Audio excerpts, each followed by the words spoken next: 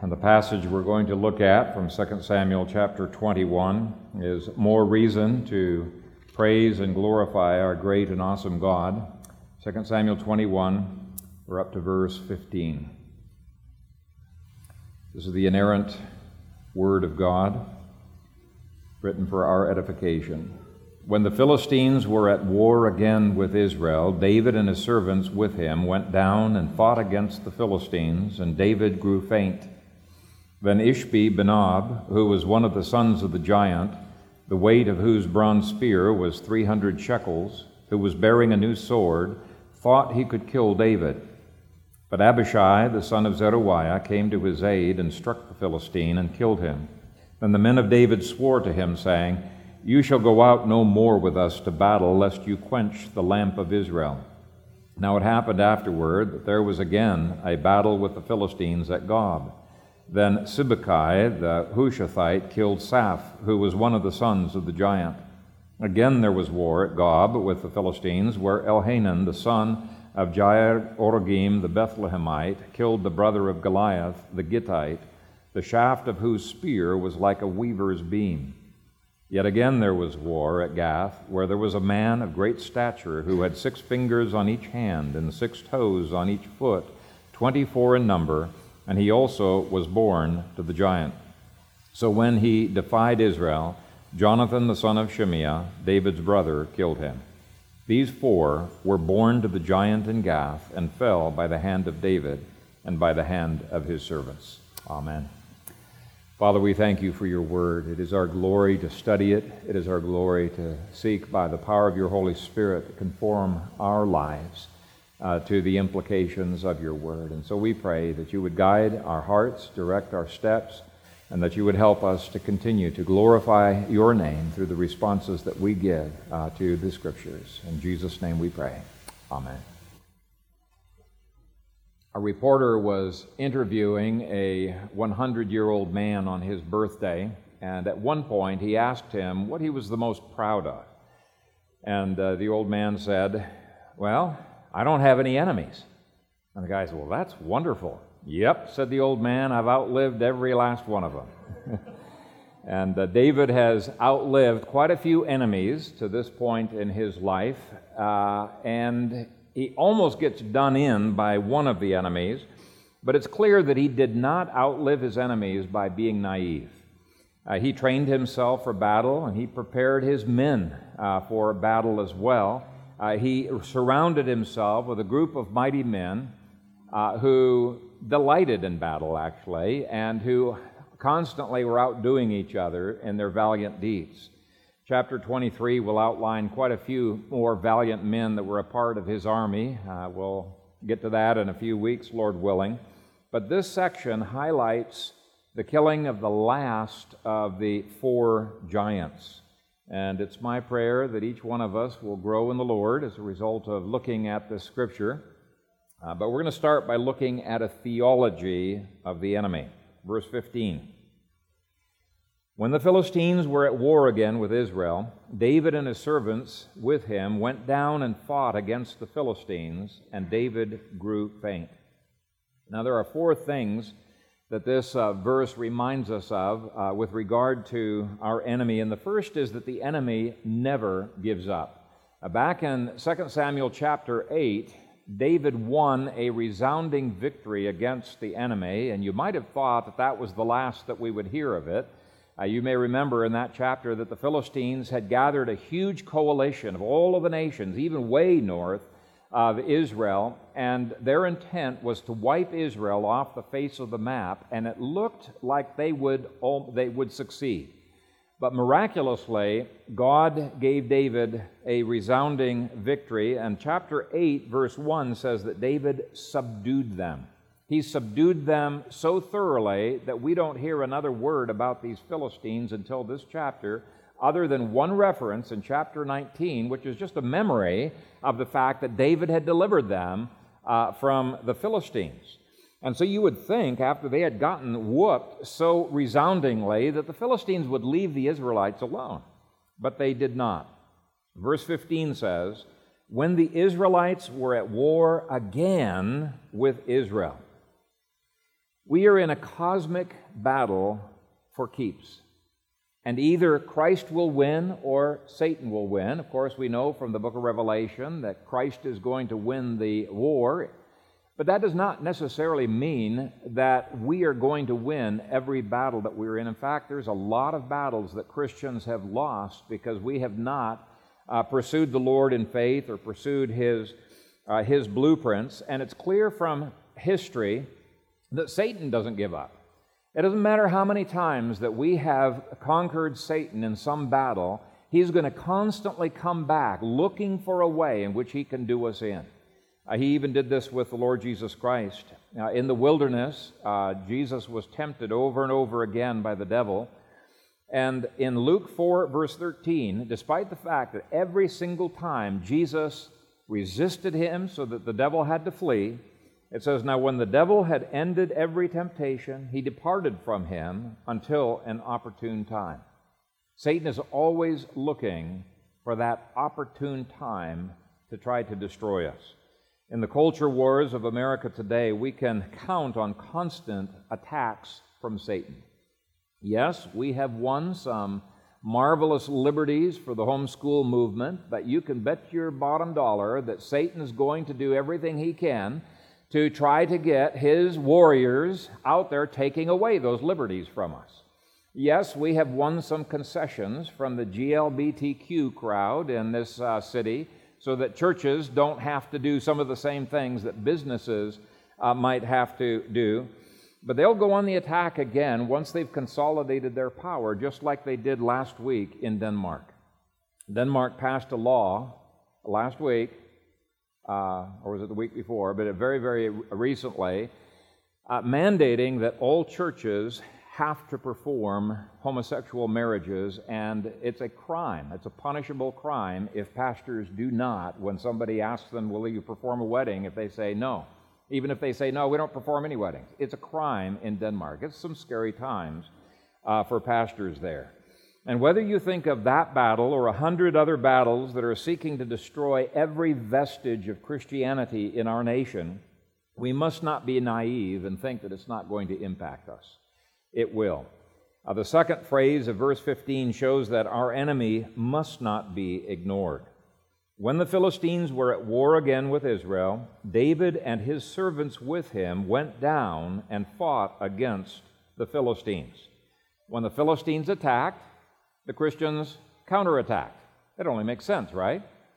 But it makes no lick of sense that over the past 50 years, despite attack after attack by the Philistines of our country, Christians have done nothing. We have been passive. We have not involved ourselves in the culture wars of our day. As one theologian said, the church, unfortunately, in America has become a bunch of mild-mannered people teaching other mild-mannered people how to become more mild-mannered. He said, we're a bunch of wimps. The moment we get any resistance from the devil, the moment we get any resistance from man, we tend to cave in. And so my question is, where are the Davids and where are the warriors who will come around the Davids of our country and who will engage in the culture wars of our day?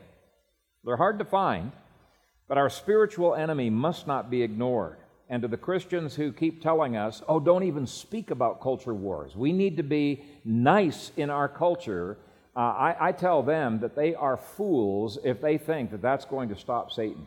Satan's going to do everything he can to undo the church, and whether we fight or we don't fight, the culture wars are going to be there. And I love the quote attributed to the famous 19th century missionary David Livingstone.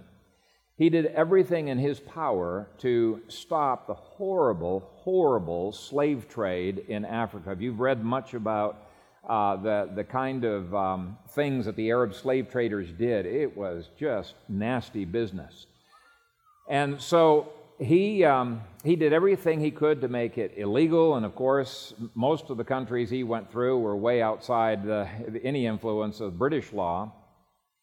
But he freed many, many slaves as a result of his influence, and the slave traders hated him, and they sought to kill him a number of times. Now, he didn't believe in being a martyr, so when they would shoot at him, he would shoot back, and they didn't like that. That just didn't seem very fair, but Christians themselves criticized him, saying, "Why are you shooting? You should go without a gun, and we should be peaceable." And his response is classic. He said, "I love peace as much as any mortal man. In fact, I go quite beyond you, for I love it so much I would fight for it." And I thought, yeah, that's exactly right. Lying down, letting the enemy walk all over you is not peace. It is abdication to Satan and just saying, "Go ahead, take this culture, it's yours." It is a sure recipe for slavery, and yet that is exactly what Christians are doing in almost every issue. They are abdicating. Now, I'm not talking about shooting people, okay, unless they shoot at me.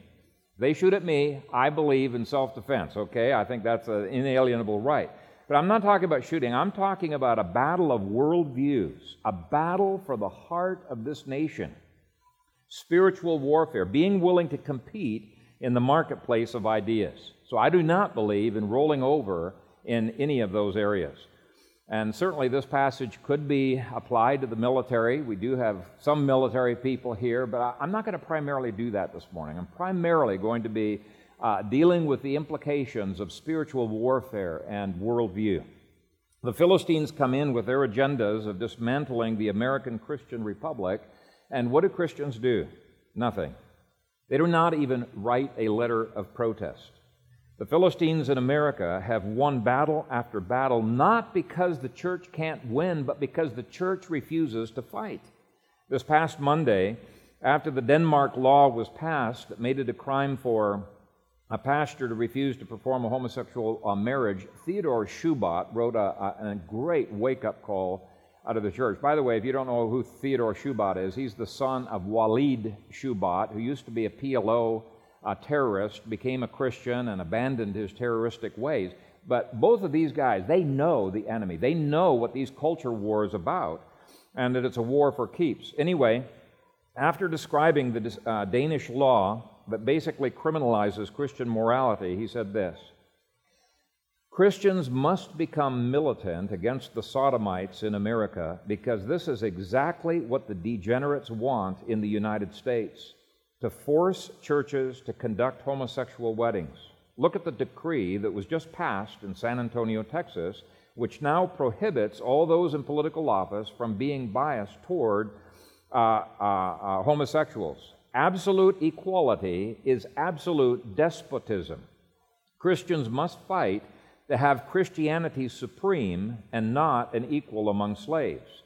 The ancient kings of Israel understood this, and this is why they suppressed the sodomites and extinguished them from the land. Why can't the governments of today's dead Christendom do what King Asa did? And Asa did that which was right in the eyes of the Lord, as did David his father, and he took away the sodomites out of the land and removed all the idols that his fathers had made." 1 Kings 15:11 through 12. Today's Christians have no problem with praising David's killing of Goliath, but why don't we ever praise the actions of King Josiah when he destroyed the pagan brothels of the Sodomites? And he brake down the houses of the Sodomites that were by the house of the Lord, where the women wove hangings from the grove. 2 Kings 23:7, and that's the end of the quote from Theodore Schubat. Now, Schubat is not talking about private citizens taking down sodomite brothels, whorehouses, and banishing them. He's talking about a worldview that allows the civil magistrates to do so, just like Asa and like Josiah did. That's not our role to be involved in that as private citizens. Romans 12 calls us to love the homosexuals, to preach the gospel to them, to call them to repentance, to hope they will repent. So Romans 13 is the civil government's responsibility, and Romans 12 is ours. But if the civil magistrates do not protect us from the Philistines, America will be completely subjugated. And we need to realize we are experiencing the complete dismantling of constitutional America, which was founded on common law, which has always made sodomy a serious crime. Now, just reading that article has maybe made some of you guys squeamish. Really, Phil, are you asking us to suppress sodomy? And I say, yes, absolutely. It needs to be recriminalized. Not suppressed by us, but it does need to be recriminalized. And we need to encourage our civil magistrates to do so while we ourselves lovingly preach the gospel and hope that they convert. But let me tell you something. This culture war is a culture war for keeps. And if we do not see the real agenda of the Sodomites, we're going to end up becoming a persecuted minority. It's one of the reasons why sodomy was always listed as a crime in the Bible, and why every state of the Union made sodomy a crime up until recent years. It is a moral issue that completely disintegrates a society. And by the way, if people argue with you on this, that it's been changed, it hasn't been changed. Article 7 of the Bill of Rights of our Constitution, if you read that, it makes the common law the law of every court of our nation. And you read the common law, sodomy is a crime all throughout the common law. That's never been changed. They have just ignored the common law. Anyway, Romans 1 through 2 indicates that sodomy is a tool that Satan always uses to make a culture his for keeps. And we've just got to realize that Satan is behind all of the culture wars, and I can assure you that Satan does not want peaceful coexistence. He's not even interested in toleration, which is what the Bible mandates. The Bible has toleration, okay? But Satan is interested in obliterating every vestige of Christianity from our culture. And I think it's high time that Christians stop ignoring the culture battles and they start fighting, first of all, on our knees in spiritual warfare prayer, and then fighting to promote the biblical worldview, which alone can bring true peace and liberty to all men. And I'm saying all men, including to pagans who are out there. But one cultural viewpoint must win. And if humanism wins, it's going to be slavery for all. See, what David was doing is he was protecting his nation from a foreign paganism taking over. And what's happened is a foreign worldview that is unconstitutional has been taking over our nation. And by the way, it's not as if Israel discriminated against pagans who resided in Israel. It was the same law for the pagan and for the Israelites. They had same liberties, the same protections. It was just they could not get away with crimes any more than Israelites could get away with crime. And so you got to allow the Bible to define what is and is not a crime.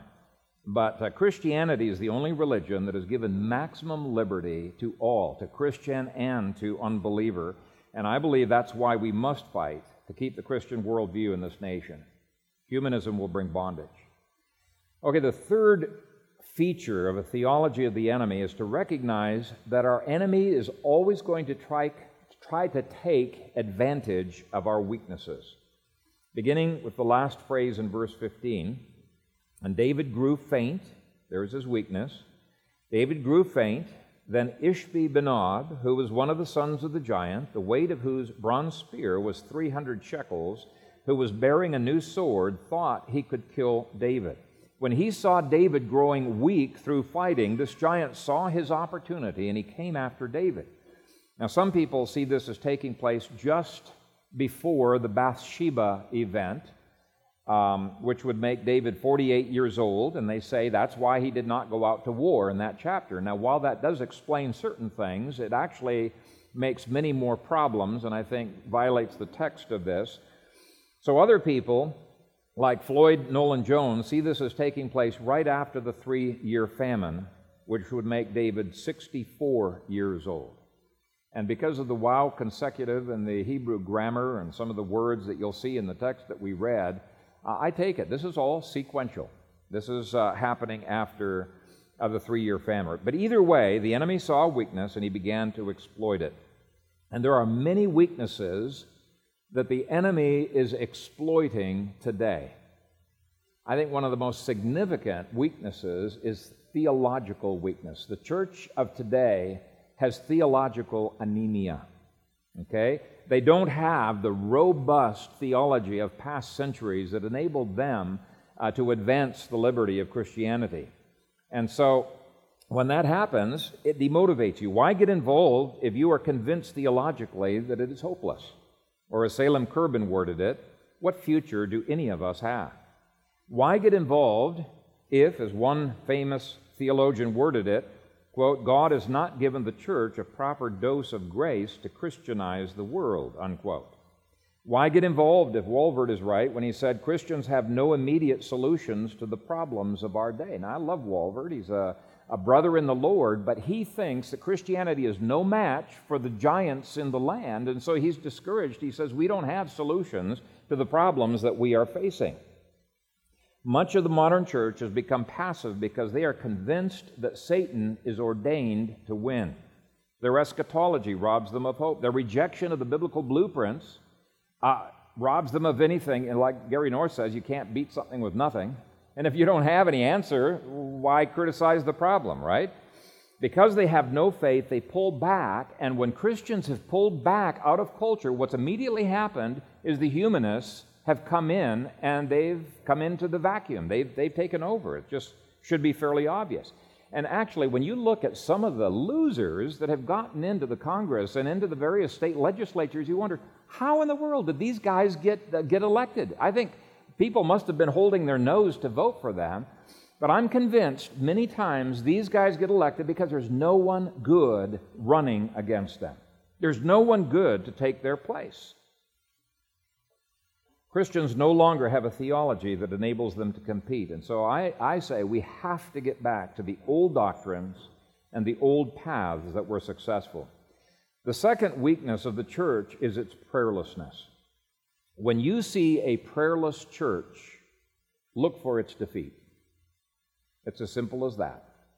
Think of the image of Moses when he and Israel were battling against the Amalekites.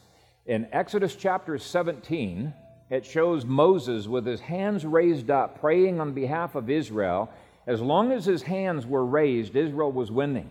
As soon as his hands got tired and they came down, Israel immediately began to lose. He would raise his hands again. They would start to win. And so Aaron and Hur, his brothers, they sat him down on a rock and they held up his hands, and he had a resounding victory. But that's such a powerful image, and I think that image needs to be drilled into our consciousness, that when we grow weary in our prayer life, expect defeat.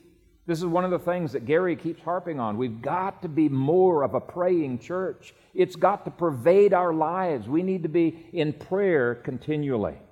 When we are driven to prayer, God gives us success. Well, this church, this local church, has been seeing some pretty significant battles, and we've been losing these battles. And I think in part it's because of either prayerlessness or a failure to pray in faith. And Satan will take advantage of that. The third weakness in the American church is loss of power through sin. Makes sense? Pretty hard to fight against lawlessness in culture if we've embraced lawlessness within the Church of Jesus Christ itself. And you can think a few years earlier when David had covered over his sin with Bathsheba, he was powerless. Well, in much the same way, the church has become powerless because we have become a carnal church. It's eviscerated our will to fight. Now, there are other strategic weaknesses in the American church, and I should add that these three weaknesses were not David's weakness here. He was right with the Lord. He just was tired, right? And some of you are tired and worn out with the opposition that you have been getting. And it's one of the reasons why we need to stand together on behalf of the church, pray for it, seek to bring reformation to it, and resource it. Okay, the fourth point under a theology of the enemy is that our enemy can be intimidating. In fact, when you look at the last 2,000 years of Christian history and the battles that we have won, most of those battles, if you had asked people ahead of time if they were winnable, people would probably say, no, there's no way that you could win that battle. And yet, we won that battle. They were intimidating, but people were not driven by what is intimidating, what is not intimidating. They saw a far greater, bigger person than the giants. They saw the Lord God who was behind them. I mean, who would have thought that Armenia, the country of Armenia, that persecuted, killed, tortured so many Christians, would be the first nation to become a Christian nation? Who would have thunk that Rome, with all of their Colosseums and things like that, would become converted to the gospel of Jesus Christ? And yet the church fathers of the first 3 centuries, despite torture, despite martyrdom, despite slander, they had an absolute confidence that Rome would fall to the gospel. You read through the church fathers, which I've been doing for the last 25 years, and you will see that they had an absolute confidence in the victory of the gospel of Jesus Christ, that it would take them forward. They were sold out to Jesus. In fact, they had the attitudes of the hymn we're going to be singing afterwards, where it didn't bother them if they were going to be martyred. In fact, many of them said, bring it on. Yes, it would be such an honor to be martyred for the Lord Jesus Christ. But it was not discomfort that drove them. It was the honor, the glory of the Lord Jesus Christ. But Satan certainly wants the church to be intimidated. So let's take a look at verse 16.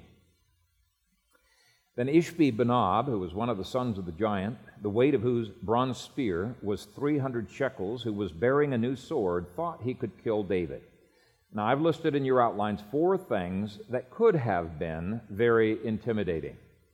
First, he was a giant, or as some translate it, one of the sons of the Rapha. And when we're talking giants, we're not talking about these people in modern times who, it's a very rare condition, but they've got gigantism, that's a pituitary gland malfunction that makes them spurred up tall and skinny, and they got health problems, they're weak, they can hardly walk, some of them. We're not talking about that. The giants that have been documented over the last 2,000 years, and we're talking earlier than this, obviously, but these were huge. They were well-proportioned, they were fast, they were incredibly strong giants. Now, we've talked about these giants in the past, so I won't get into it too much today, but the giants that the Bible has given measurements for have ranged, depending on which cubit you're using, from 9 feet tall, for the smallest of them, to 18 foot 6 inches tall. And some of the Anakim seemed even taller than that. Let me read you a scripture. Amos 2:9. God said, "Yet it was I who destroyed the Amorite before them, whose height was like the height of cedars." Wow, how tall are cedars? I don't know. I guess they're all over the place. But whose height was like the height of cedars. And he was as strong as the oaks, yet I destroyed his fruit above and his roots beneath.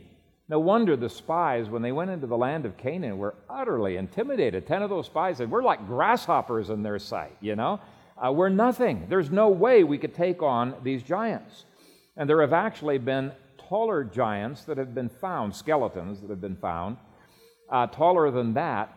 Now, there is a lot of rubbish on the web, a lot of, what do they call it, scams that purport to be, these giants, and it kind of discredits the true discoveries, and it's hard to figure out what's true and what is not true. But you go on some of the really honorable historians and scientists of the past, and we see there were some huge giants out there.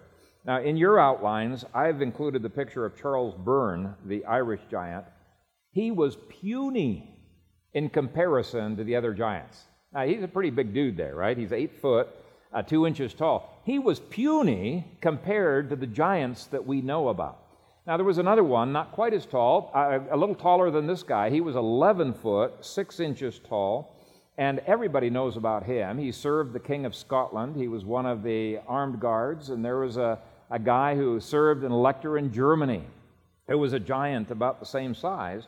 But if these giants that David and his men fought were in the range of 12 to 18 feet, or maybe even more, you can see why it would be scary to have one of them bearing down on David, beaten on his shield, beating him into the ground. That would be incredibly intimidating. The second intimidating feature about this giant was his spear, or as some translate it, his spearhead, was 7.5 pounds. Now, the largest spearhead that's been discovered in archaeology to this point in the land of Canaan is pictured in your outline there. It was 4.5 pounds and 26 inches long. So this 7.5 pound spearhead was a pretty massive weapon. Big weapons for big boys. When it speaks of bearing a new sword, you'll notice that the word sword is in italics. Well, that's because the word sword's not in the Hebrew. He was bearing something new. And most commentators believe, because it doesn't mention what the new thing is, that nobody had seen this before. They were not familiar with this weapon. So, more literally, he was bearing a new thing. Some kind of a new weapon. Now, that's intimidating, too. If you've never practiced against weapons that are coming at you, you're wondering, how do I deal with this? And the last intimidating feature was that this giant was very confident. He thought he could kill David. Now, with those 4 intimidating features, it would have been very easy for David to back down. You already know from David's life, he's not the kind of guy that ever backs down from a fight. Maybe sometimes he should have. 64 years old or not, and that's how old he is in this passage, if you follow a sequential chronology. 64 years old or not, he was up for the fight. And I wish that there were more Christians who would be less intimidated by the giants of our own day. While I agree that the Philistines of abortion and homosexuality and socialism and the United Nations and our own Philistine agencies in D.C. are powerful, and even though I agree they are incredibly intimidating, I simply cannot agree with Salem Kerbin when he says, "We have reached the point of no return. We are on an irreversible course for world disaster." By the way, he said that about 30 years ago. And I just say, well, who made you a prophet to say that it is absolutely irreversible? It may be, but is it really irreversible? I cannot agree with Herman Hanko from our circles, who says, the world is filled with sin and getting worse, a hopeless situation beyond repair and impossible to salvage. Well, I don't think anything God has commanded us to do is impossible for God to achieve. And you read the Great Commission, what does it command us to do? It's to make disciples of nations, Christian nations, right? So I don't think it's impossible. So I appreciate the attitudes of Charles Spurgeon, who said, "I myself believe that King Jesus will reign and the idols be utterly abolished, for I expect that the same power which turned the world upside down once will still continue to do it. The Holy Ghost would never suffer the imputation to rest upon His holy name that He was not able to convert the world." And so that's a theology of the enemy that should spur us to action. Well, Abishai is hero number 1. And he was a can-do guy, and despite the fact that he saw King David being beaten to the ground, he came to the rescue. Verse 17. But Abishai, the son of Zeruiah, came to his aid and struck the Philistine and killed him. Now, there are 3 quick lessons that I see in that first clause that I just read. And the first one is that God can use ornery cusses. Joab and Abishai, his brother, are displayed as being ornery people to hang around with. Now, it's true, Joab had committed a crime and he should have been punished, but not Abishai. The only fault that he has is he's a little rough around the edges. But I want to emphasize, we need to value even the ornery cusses who are out there, who are rough around the edges. I could tell you the names, and I won't in my sermon, of people that I value out there on the web, and people just write them off because they're so harsh. You remember David said, "These brothers of Zeruiah, they're too harsh for me." Well, there's some guys out there that are pretty harsh, but boy, are they saying some wise things. And I think we need to value them. God can use even ornery cusses. And I think it's being short-sighted to wipe them off. And Abishai himself must have had a degree of loyalty to David, because over and over David had said, "What have I to do with you, you sons of Zeruiah?" Well, now he knows. He knows why. Okay, he needed Abishai, right? It was obvious that previously David was somewhat frustrated with Abishai, yet when the need came, Abishai was there to help, and he did not fight for his own fame. The text says he came to David's aid. That was his goal. He came to David's aid. So it shows a degree of loyalty. And of course, Abishai succeeded in killing this massive giant. He took on an impossible task because he was needed, and God gave him success. And we need heroes who will take on the impossible challenges of our own day. Now, the last part of verse 17 gives a side note. David's mighty men no doubt appreciated the fact that David was quite willing to mix it up on the front lines of the battlefield, but they realized that maybe the time has come for him to quit fighting. And this highlights the fact that there is a legitimate division of labor, different callings, and even seasons of life that we need to be sensitive to. Verse 17 ends by saying, "Then the men of David swore to him, saying, 'You shall go out no more with us to battle, lest you quench the lamp of Israel.'" Sometimes followers have to disagree with their leaders and encouraged the leaders to do something different. Now, generally speaking, these 600 warriors of David, they would do anything for David. Anything he told them to do, they'd go out and they would try to do. But on this issue, they put their foot down. Because it was important to the survival of David and Israel and their own future jobs, they did not want David on the front lines anymore. If he wanted to manage from a distance, he was welcome to do so, but at age 64, it was time to retire from fighting. Well, I hope I listen to my kids when they tell me, Dad, we think it's time to take the keys away from you. No more driving. Hopefully that'll be another 50 years, right? But hopefully I'll listen. Anyway, the text indicates that they did this out of concern for David as well as out of concern for Israel. When they said, "Lest you quench the lamp of Israel," all of the commentators say they're calling David the lamp of Israel, and they're saying that David was as critical to the survival and the health of that nation as a lamp is critical to have on a pitch-dark night. So he said, "We need you, David. It wouldn't do the nation any good to be foolishly heroic." But David's age was showing as well. Verse 15 had said that David grew faint. And at 64 years old, I can understand, especially when you're up, if it's an 18-foot giant beating on you, you're going to be tired no matter what. And so this speaks to different things we do at different seasons of our life. When I preach about the responsibilities of the church, sometimes moms with little kids feel guilty and they feel like they need to be involved in all the culture wars that are out there. And what I tell them is, when your kids grow older, you may have more discretionary time, but don't feel guilty that you cannot be doing everything that you feel passionate about right now. There are seasons of life, and you need to put first things first, and taking care of your family is a very legitimate concern. I have to keep reminding myself of this. When I go to the church work days, sometimes my back is set back for a couple of weeks, and it's really tough. And so I have to realize there's only so much my back can do. But it's hard on my pride. Just like I'm sure it was hard on David's pride to be told that you're becoming more of a liability on the field than you are an asset, okay? They wanted him to focus on leadership. So the issue of being sensitive to seasons of life is important as well. Let's take a peek at the second hero, Sibbecai, verse 18. Now it happened afterward, and I've not gone through all of the different sequences, but all of the different verses have these kinds of phrases, afterward. It's not beforeward. A lot of people put this 46 years earlier, right?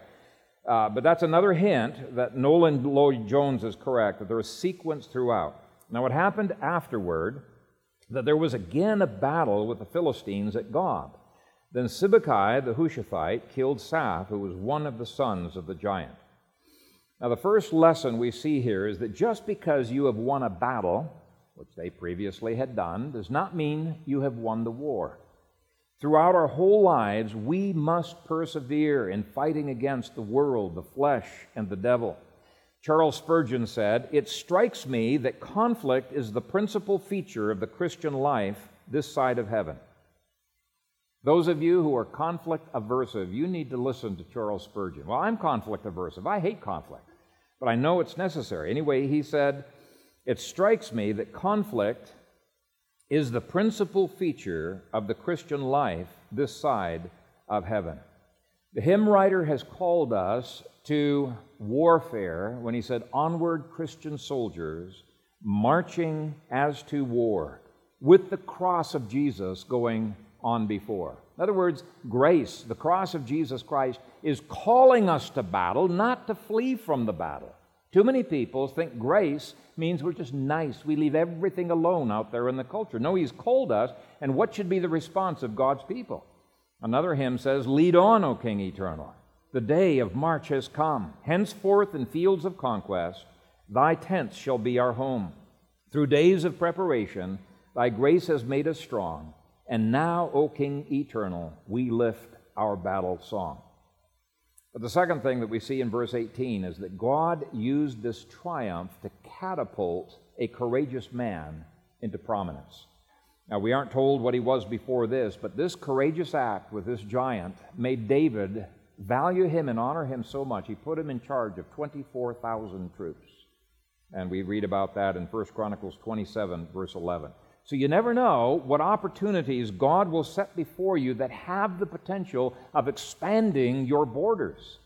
So the question is, are you going to be intimidated and retreat from that opportunity, or are you going to seize it by faith? God gives us these opportunities to expand our borders. Okay, hero number 3, Elhanan. And his killing of the giant has raised criticism and critiques by liberals and atheists all over the place. Verse 19 says, "Again there was war at Gob with the Philistines, where Elhanan the son of Jair-Oregim the Bethlehemite killed the brother of Goliath the Gittite, the shaft of whose spear was like a weaver's beam." Now liberals are all over this verse. First of all, I want you to notice that the words "the brother of" are not in the Hebrew. You'll see them in the New King James anyway, in italics. So they're not in the Hebrew. So the text literally says that he killed Goliath the Gittite. And liberals say, wow, that's just such a blatant contradiction, because in 1 Samuel 17, it says David killed Goliath the Gittite. Here it says Elhanan killed Goliath the Gittite. So they claim that it's a contradiction. But actually, if you just follow through on the chronology, that doesn't really make a lot of sense, because the first Goliath was killed 46 years earlier by David when he was 18 years old, far before he had even become a king. This passage shows David to be 64 years old or older. The first Goliath was killed in Elah. This one was killed in Gob. So it's obviously a different Goliath. Okay?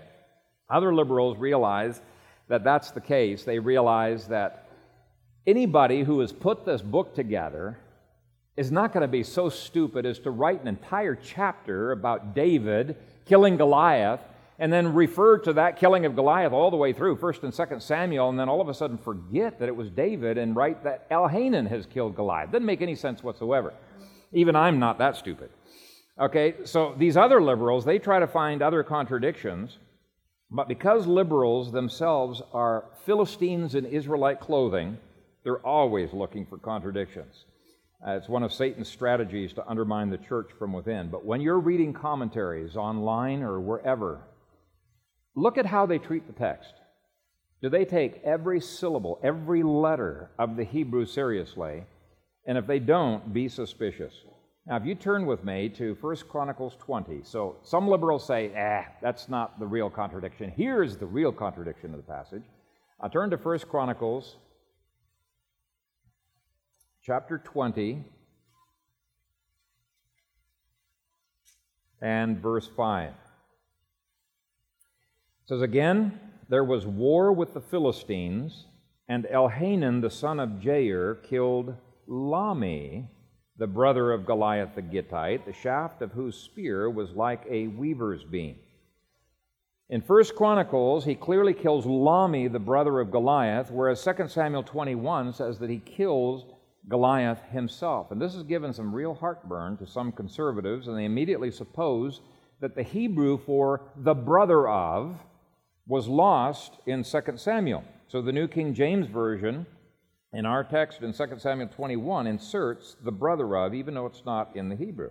Now, even though those words, "the brother of," are true, at least in my interpretation, even though they are true, I don't think it's a good way of handling the Hebrew text. When Jesus infallibly promised that not one word of the Hebrew text would ever be lost, and until heaven and earth passes away, not one jot or one tittle of the Hebrew text would be lost, I don't think we can play loose and fast with the Hebrew like that. God has indeed preserved His Word. And by the way, 1 Chronicles, the writer of that had 1 Samuel. There's clear evidence. He had 1 Samuel in front of him when he's writing. So anytime you see a difference or a change, it's actually many times a clue to something very significant. And we've already seen some of those supposed contradictions. When you see the explanation, wow, it opens up a whole mystery that people had not solved before when you take the Hebrew text seriously. So we need to make sure that we do that. I think 1 Chronicles is clear that Elhanan killed the brother of Goliath, and our text is just as clear that he killed an individual called Goliath the Gittite. So what is the explanation? Well, there's been three possibilities that have been offered without resorting to changing the text, and the first is that he killed two giants. First giant would have been the son of the original Goliath. You know, dads often name their kids by their own name, so there'd be a dad Goliath, there'd be a son Goliath, and that the second person that he killed was his uncle, the younger Goliath's uncle, or the first Goliath's brother. Now, I don't favor that theory because the reference to the weaver's beam makes me think it was probably the same giant, but it's a possible theory. Maybe he inherited that spear from Goliath, who knows? So it is one possibility. A second conservative theory also says that Goliath was likely the son of David's Goliath, took on his dad's name, but that the second Goliath was born from relations between the first Goliath and the first Goliath's mother. In other words, it was incest between mother and son. And so he would indeed be Goliath's brother by his mother, but also Goliath's son. Technically possible. And if that theory is true, it would be highlighting the perversity of these giants. Actually, things like that had happened in history. We know about them. The third theory is the one I favor. It is that the term Goliath is actually a title rather than a name, and that Goliath's brother took the title of Goliath once his brother died. And thus, even though Elhanan did indeed kill the first Goliath's brother, that brother inherited the first giant's title of Goliath. And I prefer that just because of its simplicity. But the fact that there are three quite credible explanations shows there is no contradiction that is proved. But I've included my explanation in the outline. I'll just read that there. Lami was the first Goliath's brother, but because of the fearsomeness of this second giant, he took on his brother's title. And he likely took it on because he was just as fearsome as the first Goliath. Even his spear was of massive size. It was 2 inches, many people believe, 2 inches in diameter, size of a weaver's beam. So this was a dude. This was quite a guy. And yet we see that even Goliaths can fall to men of faith. And that's a good point at which to get more theology of the enemy. Verse 20. Yet again, there was war at Gath. Men of faith do not stop having faith simply because evil seems endless, and the attacks seem endless, and the newspaper is so discouraging. Okay? They do not stop having faith because they are confronted with impossibilities. They get their cues for faith from God, and God has already forewarned us. Hey, you're going to receive opposition. Just don't get tired. Galatians 6:9. Let us not grow weary while doing good, for in due season we shall reap if we do not lose heart. Now, some of you have been facing a lot of difficulty and stress and opposition, and it's easy to give up when that happens. But don't give up when Satan keeps after you. In fact, I would say there must be something special about you that Satan wants to go after you all the time, okay? And there might be other reasons, too. You're not engaging in spiritual warfare. You don't cover yourself in the blood of Christ. But it could be that God is intending to do something through you, and Satan's going to do everything he can to short-circuit that. So cheer up. Second, huge stature does not equal invincibility. Verse 20 continues, where there was a man of great stature, or huge stature. Now, we aren't told how big he was, obviously big enough for him to make a note of it. And we too have enemies of huge stature.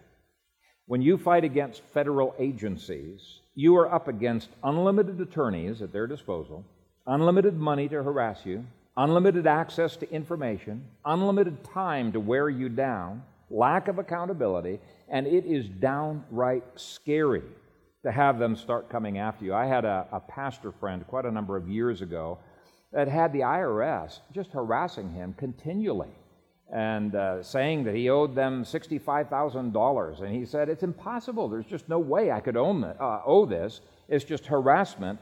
But, you know, they took him to court, and he had to hire a high-priced D.C. attorney to defend him. And he won. He won every court case that they came after him on.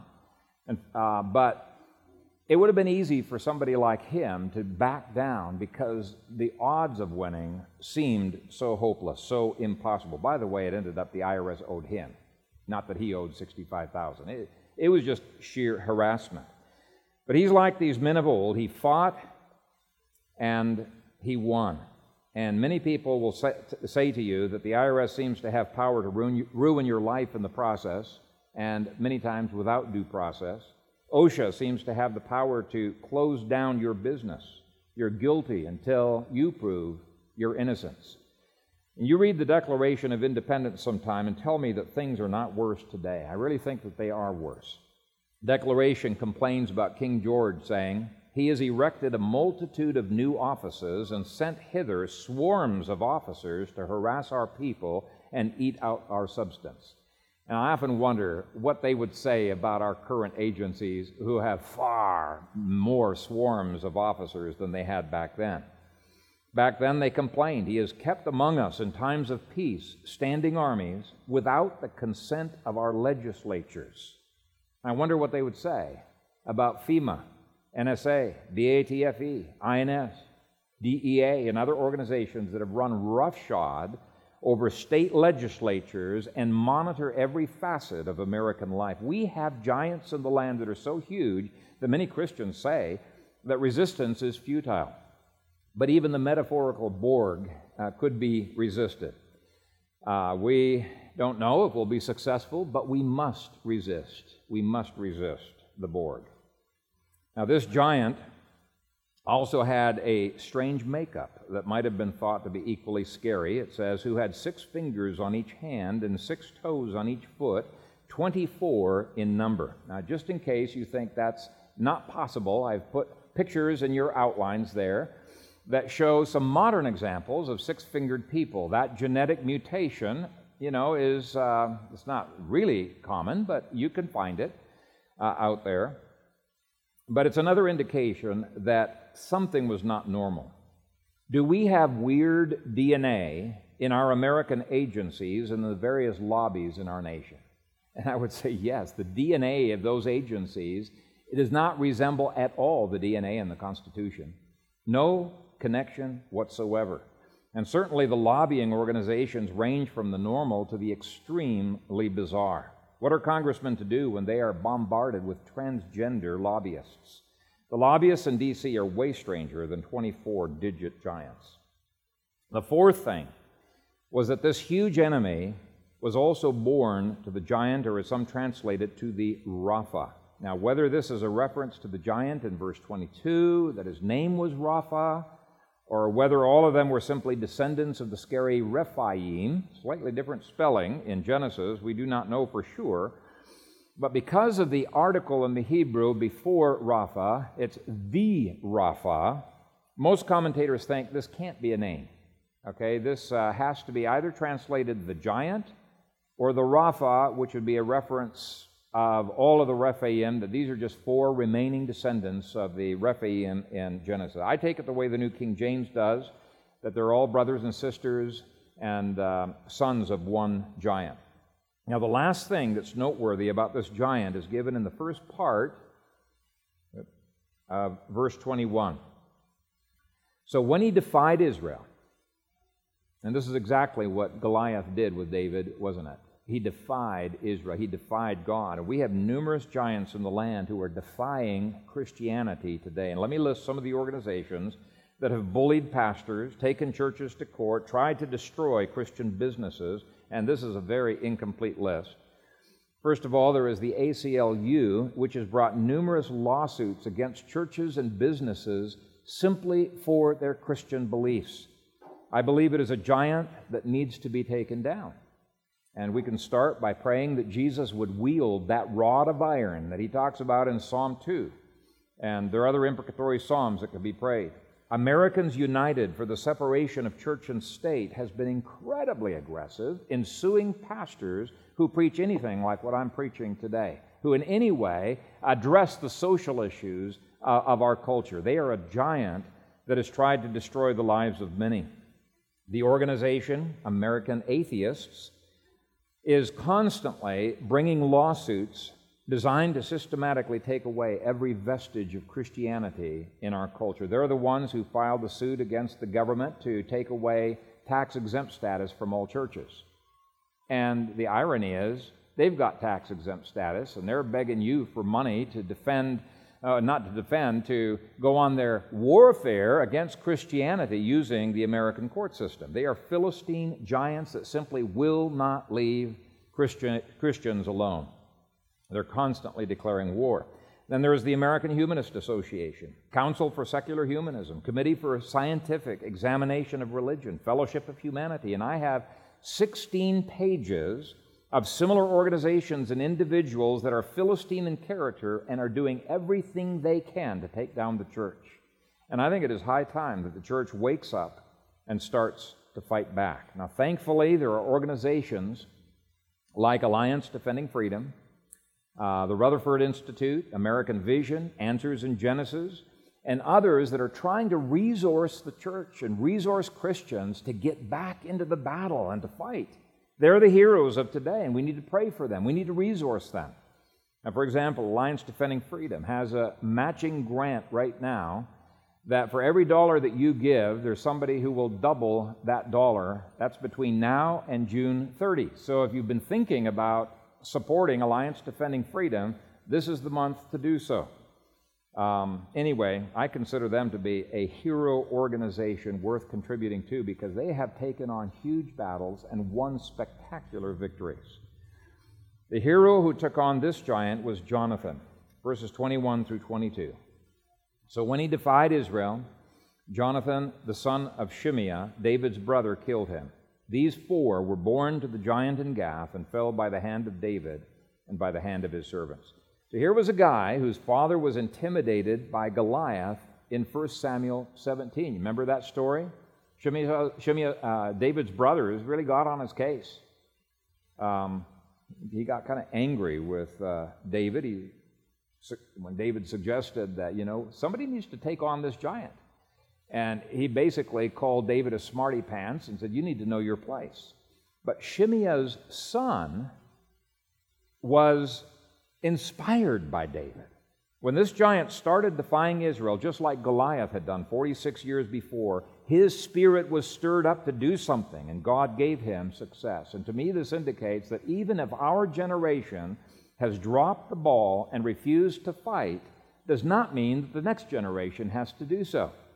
And to the next generation I say, yes, go ahead and put us to shame. Please do. Do something to take on the giants of our land. Imitate these heroes. We need more heroes who are willing to take on the giants of our own day and who are willing to suffer and die if need be. And I'm glad that God has started to raise up organizations with a passion to advance the cause of Christ, and I think we need to lift them up before the throne of grace because really there's hundreds of mom and pop organizations that are underfunded, have hardly any resources, but they've got this passion. And we can pray, Lord, resource them. Resource these organizations all over the states. Fill their coffers with money. But one Jonathan by himself will not win. We need an army of supporters to get behind these Jonathans, and we must be watchful. The Puritan George Dunham said, the Christian soldier must avoid 2 evils. He must not faint or yield in the time of fight, and after a victory, he must not wax insolent and secure. When he is overcome, he is so to behave himself as though he were presently again to be assaulted. For Satan's temptations, like the waves of the sea, do follow one in the neck of the other. And so my final admonition to you this morning is to not be disheartened by the giants in the land. They are no match for God, and they are no match for the Christian who has faith in God. Though they may try to wear you down, keep at it, and by God's grace, we may see the Philistines of our own generation subdued. And ultimately, though it's appropriate to celebrate heroes, it will be God who gets the glory. Amen. Father, we thank you that you are sufficient and more than sufficient for all the things that you set before us. You have given us one impossible command after another. You've given us the command to not just love those who love us, but to love our enemies. And Father, we know that by your grace we can do that. You've commanded us to forgive those who have done evil against us and to even be joyful in the midst of persecution. And we know by your grace we can do this impossible thing. You have commanded us in the Great Commission to disciple all nations, teaching them to observe all things that you have commanded us. And we know, Father, in Matthew chapter 5, you have commanded us to be observant of even the least of the commandments in the Old Testament. Father, this seems like such an overwhelming task. We're not even remotely close to seeing nations observing all of your commandments. But we long to see that. We long to see your law reestablished in this nation and more consistently applied than even it was applied under the Puritans, because it wasn't totally consistent then. But Father, we believe, since you have commanded us to do this, that it is possible by your grace. And so give us faith, Father, to lay hold of every commandment that you give to us, no matter how impossible it may seem to be, and by faith to see it accomplished, to bring it from heaven into earth in space-time history. May your kingdom come, may your will be done more and more on earth as it is in heaven. By faith we lay claim to the blessings that you have blessed us with in Christ Jesus, and we pray them into the earth. We pray against the giants of our land. We pray, Lord Jesus, that you would take that iron rod and that you would smash them, break up their organization, defund them, cause them to no longer have the ability to continue to harass and to attack Christians.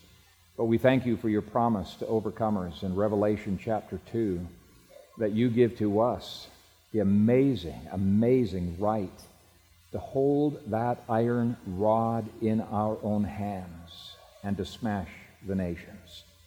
And so, Father, we do, by faith, as those who are seated with Christ in the heavenlies, we smash the Muslim nations that are doing their utmost to destroy Christianity within their borders. We smash this new Hindu government in India that has been so aggressive in killing, murdering Christians in that nation. We smash it and tear it apart in the strong name of Jesus Christ, and we give that country to the Lord Jesus. You have said, ask of me, and I will give you the nations for your inheritance. We ask for India, Father. We ask for China. We ask for these Muslim nations. We ask for the Buddhist nations. We ask for the communist and the secularist nations. For the sake of your dear Son, give him the nations as an inheritance. And Father, help us to be fearless warriors of the Lord Jesus Christ and to rejoice in the privilege that we have of living for him, of fighting for him, serving him, and dying for him. And we pray all of this in the strong name of Jesus Christ, our Lord and Savior. Amen.